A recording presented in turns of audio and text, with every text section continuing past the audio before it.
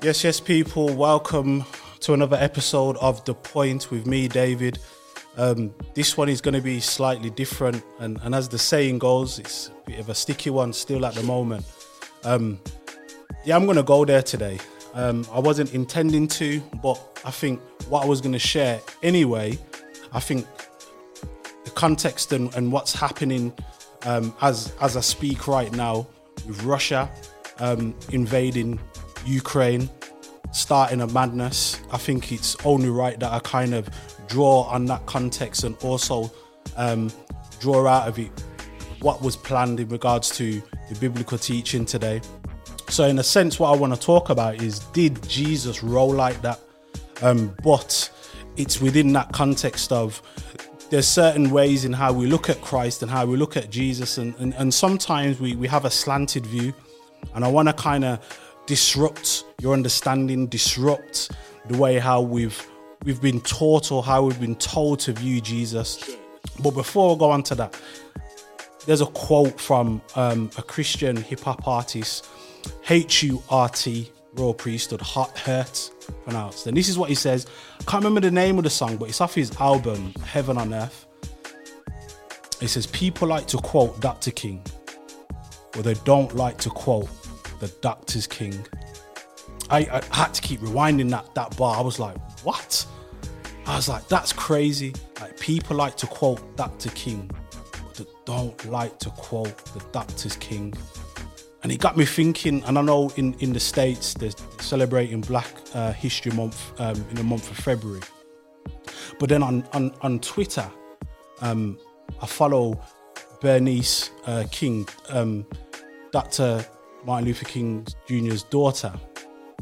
And every so often, people, certain like politicians or celebs or certain people will quote Dr. Martin Luther King.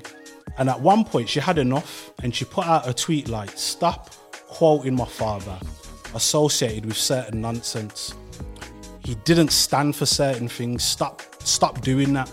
And she was kind of just vexed in people just using, Dr. Martin Luther King saying, oh, he's a pacifist, he wouldn't have stood for this and that. It's like, listen, don't speak on my father. You don't know him. You might know him from some of the quotes and some of the speeches that you've read, but you didn't know him intimately. But then I kept coming back to that verse that he said people love to quote, and I thought it's true. People like to quote certain things when it suits them, and they like to take things out of context. But it's important that we have to understand the bigger picture. And even though when people love to quote Dr. Martin Luther King, saying that, oh, he would have stood for this, he would have stood for that.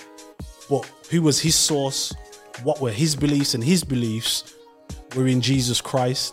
And that's why I love when Hurt was saying that, like, we need to quote what Jesus says. We need to understand what Jesus was about rather than what followers of Jesus were about. So it's important. Yeah, we can look and learn from leaders and other people, but let's look at the source. Let's look at the main person who people gravitate to and who their being belongs to. And the reason why I want to talk about that is because there's been a debate over years. Was Jesus a pacifist or not? And I think it's always been slanted that Jesus was a pacifist. Now, I think it's a bit more nuanced than that.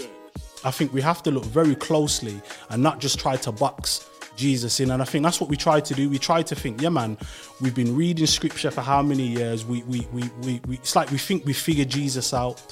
But when we look and we read very closely, it's not the case. And the most we get about Jesus is obviously he's found within the New Testament canon. That's the most let's say 95% of Jesus we know comes from the New Testament canon. There's bits and bobs outside of that, but the most we get is from the Gospels especially.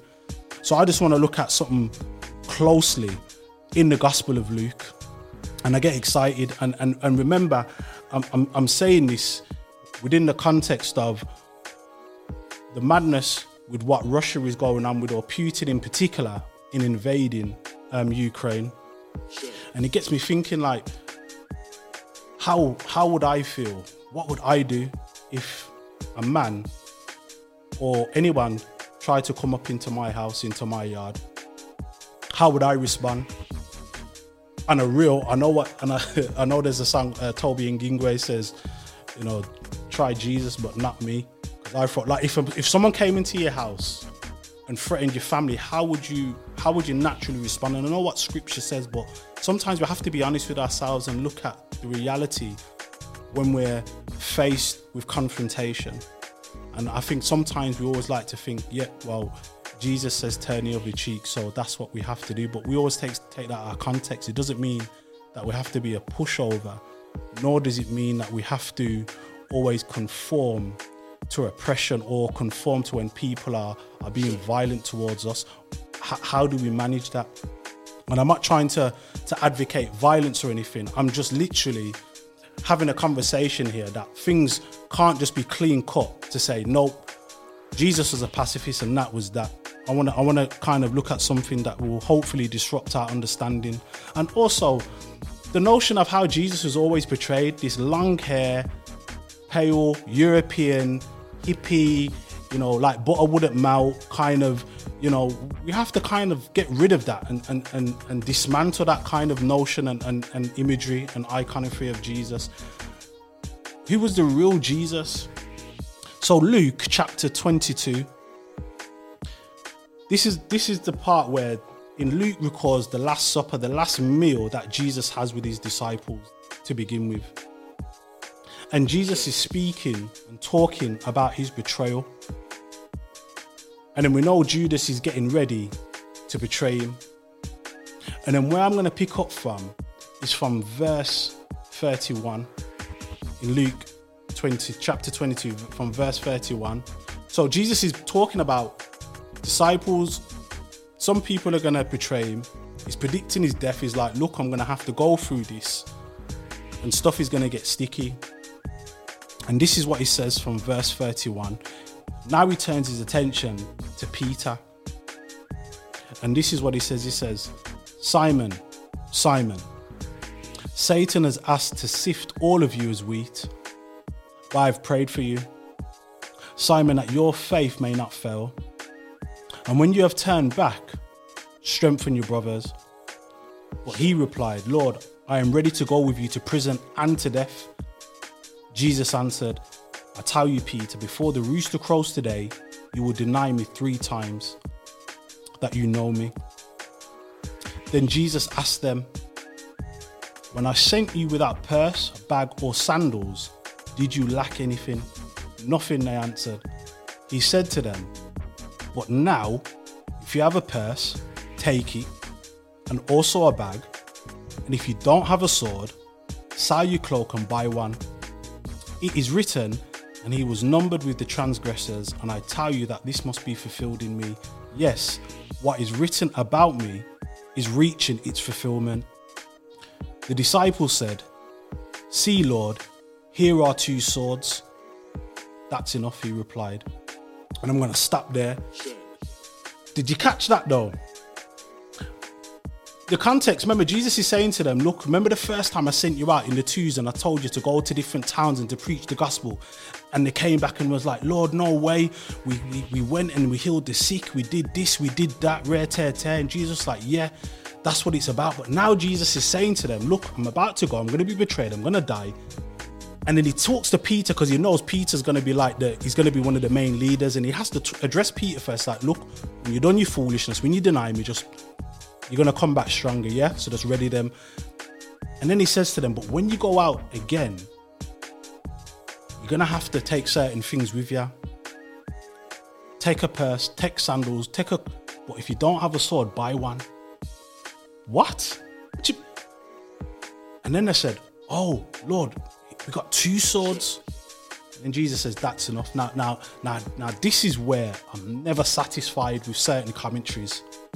Commentaries, and certainly, now, if you read the NIV, it says it's enough. Like, how it's read, certain translations will say, like, Jesus is saying to them, like, he's dismissing them, like, that's enough, don't bother with it. But you have to look closely. Now, the Greek word for the enough that Jesus uses, hikanon. Now, when we look at that closely, that just simply means sufficient. It's a sufficient amount. It's enough. It's not a sense of a reverse psychology, like Jesus is saying to them, oh, buy 2 swords. And then when they come and say, look, we've got swords, Jesus is like, nah, man, that's enough. Stop talking foolishness. No. But the way in how translators want to try and box Jesus in is if they say that's what he's saying.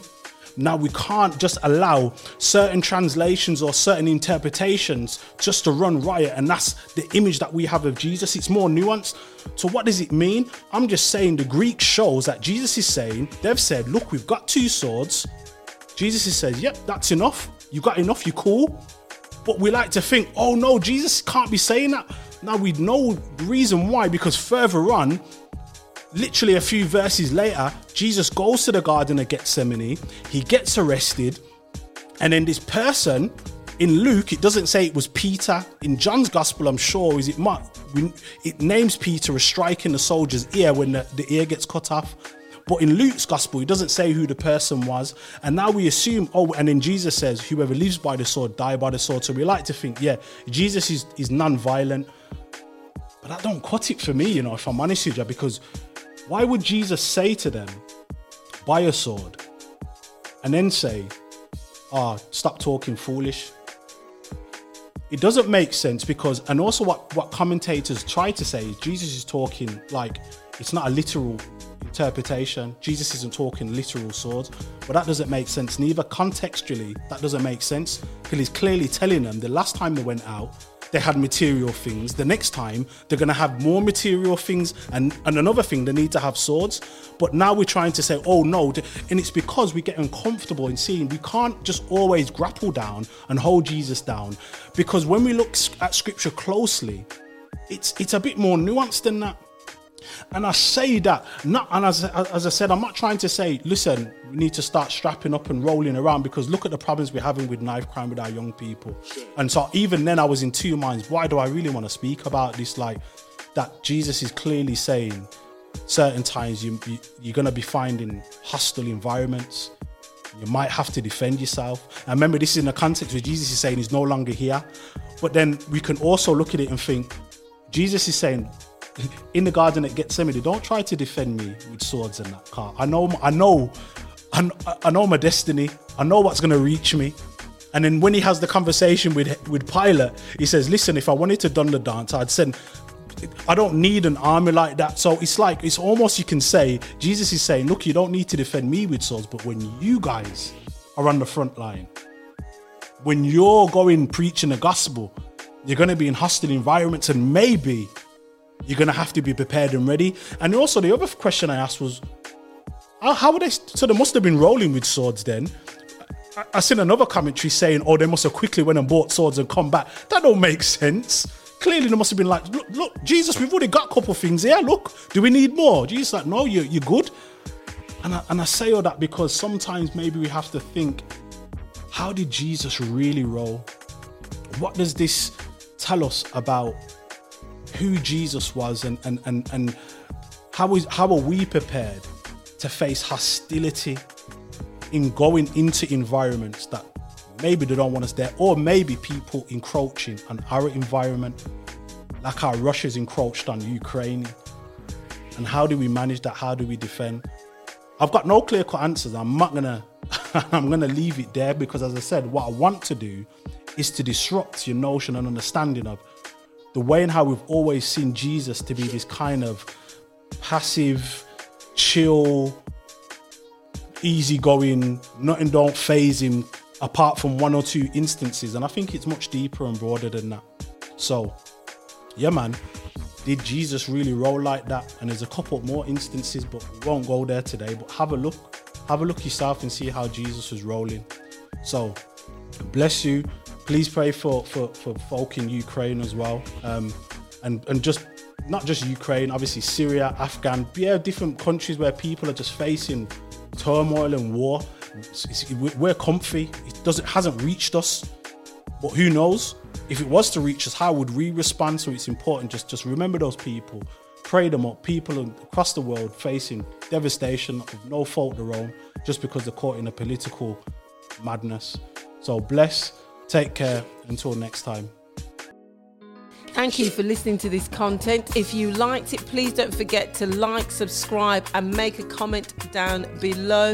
Or even more so, check out our website, www.affinityextra.com, for more information.